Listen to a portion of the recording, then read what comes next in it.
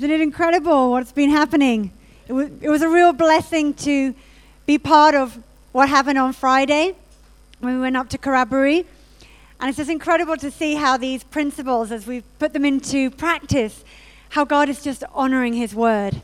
How he's just honoring as we were blessing the cities, as we were blessing people, as we were speaking peace over the lost, how we are seeing fruit of it come. And I believe tonight that God wants to bring a word to us, and something that he's put on my heart for quite a while of, continuing as we are looking at these principles of transformation. And we are putting these principles into practice, but it's so important to also just check as we are outwardly working these principles, to check how we are before our God in heaven. You have the aspect of coming to God, interceding for man before our Lord, and then actually going out on behalf of God to man. And tonight I really want to have a look at the powerful weapon that we have of prayer and how we approach our Father in prayer and the importance of this. Because as we outwork this with blessing and speaking peace over the lost, we really need to continually check where our hearts are. And so we're going to have a look at a couple of keys to powerful and effective prayer. And how many of you know that prayer is a powerful weapon? Amen? But it's also so important how we yield this powerful weapon, how we use this powerful weapon. And so tonight, I really want to look at approaching the Lord and how we approach him, and these two keys. There's two keys we're going to have a look at. And nothing is better than the word of our Lord himself. When he was here with us, he spoke a prayer, and he's taught us how to pray to our Lord in heaven. And if we're going to have a look right now at, if you turn in your word to Matthew chapter 6, verse 19 to 13, and we're going to have a look at what is known as the Lord's Prayer, but actually it is a prayer that he taught his disciples to pray, which is us. And it says, "This then is how you should pray. Our Father in heaven, hallowed be your name. Your kingdom come, your will be done, on earth as it is in heaven. Give us today our daily bread. Forgive us our debts as we have forgiven also our debtors. And lead us not into temptation, but deliver us from evil." And in the very first two lines of this prayer, there are two incredible keys that we really need to make sure are present in our lives when we approach the throne of God in prayer, when we intercede on behalf of these people that we're wanting to bless. And these two keys are approaching him as our Father, which has to do with love. And the second one is about revering him as holy, which has to do with the fear of the Lord. And I'm going to particularly focus and concentrate on the second one tonight, about the fear of the Lord. We hear a lot, and we preach a lot, and we live the love of God. It's essential. Without love, we do gain nothing. But there's another important aspect, which is to do with the fear of the Lord. And we're going to have a look at that in a bit more detail. So first, let's have a look at approaching our God as Father. You see, when we approach the throne of God, we would generally do it with one of two different mentalities. And we will see him as one of two different things. We will either approach him as that of a child of God, or as that with a mindset of a slave. We will either see him as our Father, or we will see him as master. The word says that when we first come to know the Lord, we become new creations in Christ. Our hearts, our spirits come alive to God. And it's called a new creation. We become new creation. And we become children of God, having been in the past slaves to the world. But learning to walk in this new identity as a child of God, learning to think and have our minds renewed as a child of God, to seeing our God as our Father, takes time. And it takes time to walk in that. And it's something I know I've personally really and I still have to continually catch my thought life. There's an incredible passage in Romans 8, verse 15, which kind of sums this up. It looks at it. And it says, "For you did not receive a spirit that makes you a slave again to fear, but you received the spirit of sonship," that's us, "and by him we cry, Abba, Father." And Abba, Father literally means daddy. Literally does mean daddy. And it's really important, particularly as we have earthly fathers, and you know, some of you may never have known your earthly father, or you've had experiences where you've been disappointed or hurt. And so when we come before God, we find it very hard to look at him as our Father. But I believe God tonight, you know, wants to stir something in our hearts about making a resolve there to actually say, God, I want to know you as my Father, because it makes a huge difference when it comes to actually approaching him in prayer. You see, the prayer of a righteous man, it is powerful and it is effective. But it's to do with the righteous man's heart. And that's to do with seeing our God as our Father. And maybe you do see God as your Father. But sometimes when you find it hard to continually walk in that. Because it's something, you know, we come to God, we pray, we ask him for things because we're told to ask our Father, and our Father wants to give us good things, right? And then we don't see those prayers answered. And we get disappointed. And we think, what's wrong with us? Maybe I'm not really a child of God. Maybe, you know, I've got to earn it. I've got to do something to be more like a child of God. And, you know, and it's something that we constantly have to look at. And I believe God wants us to check our thought life constantly. And I know it's something that I made a resolve to do a while back, to actually continually reassess my thought life. Is this the thought of a child of God? Or is this one of a slave mentality? And as I continually do that, I found it very, very helpful to realign myself back to the truth. Because you see, the mentality of a child of God, when he or she approaches their heavenly Father, is one of a child that asks, seeks, and knocks. Yet a slave will beg. A child can be confident to approach the Father at any time, yet a slave has to wait for permission. A child can be secure in that the Father will respond in the best way for us. But a slave may not know how the Master will respond. A child is free. A child of God, the Father, is free. But slaves are bound. Children are in the Father's household because of love. Slaves are in there because of duty. And children, having a mentality before the Lord as a child of God, we can know that we have an inheritance in God. But a slave will receive only enough to live on. And so I want to encourage you tonight, not just now, but when you leave. Maybe tonight you need to make that resolve. I'm going to continue to check my thought life, what I'm thinking, when I'm struggling financially, or when I'm praying for the lost. When I look to heaven and I come to pray before my God, do I really come with the mentality of that of a child of God? No matter what you've experienced, that is open to every single one of us. And there is power in that. And it's to do with seeing our Father as a Father who loves us. And it's love that is the power. It's love that nailed Jesus to the cross. And we need to be aware of that tonight. We really need to be aware of that. And there's the other aspect of looking at and revering our God, our Father, as holy. And this has to do with the fear of the Lord, as I mentioned earlier. You see, without the fear of the Lord, we can see our Father as a bit of a Father who just gives us whatever we want when we want it.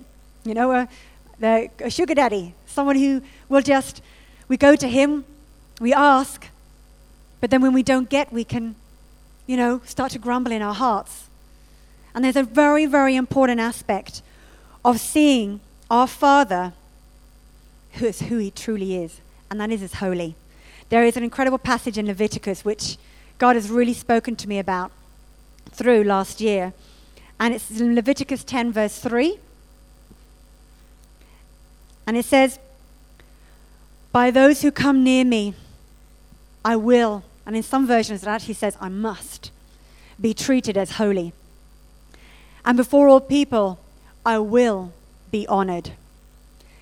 So drawing close to our God as Father is more than just to do with love. If we really want to draw near to him, we need to also see him as holy. Because although it is true that without love we gain nothing, it is possible to love our God, to see him as Father, to righteously desire to walk in the ways of God, but without the fear of the Lord, we can still walk in sin and disobedience. How many of you have known that to be true? You've loved God, but there's certain areas that you struggle with to do with sin, that you struggle to walk, to push aside out of your life. And again, this is something that takes time. And we're going to look at how we can walk in the fear of the Lord and what is required for that. But first of all, I want to just allow us just to take a bit of time now to consider the awesomeness of our God. I love it in the Word when you read the Word, and you often see it in the Psalms where David will say, consider the greatness of our God. Because as we consider things, as we start to make the process of considering the greatness of our God, we start to revere, to honor, to respect God in his infinite nature. The fear of the Lord doesn't have to do, it's not to do with being scared of God. It is to do with revering our God, our Father's infinite nature. The nature that cannot be put in a box. The awesomeness of our God. So let's just have a look at this. And I've been really enjoying putting this together. And I work with the body. I work in health and fitness. So you know that I am constantly seeing and helping people with their health and to move. So the body fascinates me. And when I studied, and even now when I look at different books on how the body works, physiology, I am fascinated at the incredibleness of the body. Because though there have been incredible leaps and bounds in medicine and understanding of how it works, still there is so much unknown. So much that leaves us going, wow, only an incredible God could have created this. Let's just have a look at the heart. The heart is an incredible organ. It is the size of your fist. It is about the size of your fist. It is a muscle. And every day, the heart will pump approximately 1,500 gallons of blood around your body. And that is equivalent to enough power to drive a car about 20 miles. Pretty incredible. And that's just one person's body. This same heart will beat approximately 100,000 times to shuttle these gallons of blood around the body to what we call blood vessels. Now these blood vessels, they have chains and branches of blood vessels all around the body. And if these blood vessels were to be put aside and stretched out in one long line, scientists have worked out that they would stretch to a length of about 60,000 miles. It's approximately 2 times around the globe. Isn't that incredible? And that's one person's body. And I mean, this is our God. He is in all the detail of things that man can still not fathom it.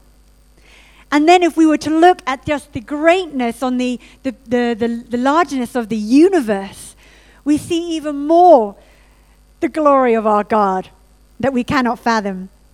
And I was looking and I was reading about some Australian astronomers who recently wanted to look in the visible universe about the number of stars that could approximately be there. And we're still talking approximately. And we see, I like this passage actually before I go into that, about from David, where it says, again, about considering. The psalmist says, when I consider thy heavens, the works of thy fingers, the moon and the stars which you have set in place. What is man that you are mindful of him? The Son of Man that you care for him. So we're going to consider the heavens, the earthly heavens, the heavens we see in the universe. And these astronomers in Australia, they have incredible instruments nowadays. I mean, David didn't even have these instruments to consider these things. But nowadays, there's technology for astronomers to actually look at and see into the universe into deeper measure. And they worked out, and they were able to bring before the Astronomical Union Conference in Sydney a number that they believed would be present in the visible universe, number of stars. And it was 70 sextillion, which is a 7 with 22 zeros added on to the end of it. Now, this number fits on this screen. So it can be quite a number that we think, yeah, okay, this can be fit on a screen. But let's just try and consider this size of this number. If we were to take what we would say is called 1 quintillion, which is only 18 zeros instead of 22 zeros, so it's a lot smaller a number of stars. If we were to count from 1 every second, 2, 3, 4, 5, all the way up to 1 quintillion, it would take you 32 billion years. Isn't that amazing? We're talking about the incredible size, the incredible numbers on the expanses in the heavens of God's universe. And it just blows my mind away when we actually start looking at it. Even when you start to look at the distance and the size of the universe. The speed of light is approximately, in miles per hour, 670 million miles per hour. If you went at that speed to the sun, it would take you 8 minutes. If you went to what they know as the furthest star in our galaxy, it would take you approximately 50,000 years. If, at that speed, you wanted to then travel to the next galaxy, it would take you 2 million years at that speed. And yet the word says that our God, our Heavenly Father, holds the universe in the palm of his hand. This is the glory of our Lord. This is the holiness, the awesomeness of our God. And we must not forget that when we approach him in prayer. He is mindful of us and calls us to approach him as the children of a Heavenly Father. But he wants us to see him as holy, because it is this holy God that says, I want to unite and partner with you and you and you and you to bless and change and transform this nation. Isn't that amazing? This is our God. There's one more scene that I want you to consider. And this is a scene that I have gone over and over and over in my heart many, many times. And it's in the throne room of heaven in Revelations 4. And I'm amazed at how the Apostle John was even able to put into words maybe a little bit of this. And he still can't. He still couldn't. He says, when he talks about the Lord, and he says, what appears to be, what seemed like, what kind of reflected, because he couldn't put the glory of the Lord into words. And we see that before the throne of our God, our Heavenly Father, there's these living creatures. Many believe that these are holy angels. And day and night, from beginning of eternity until the end of eternity, they cry out all the time, day and night, holy, holy, holy.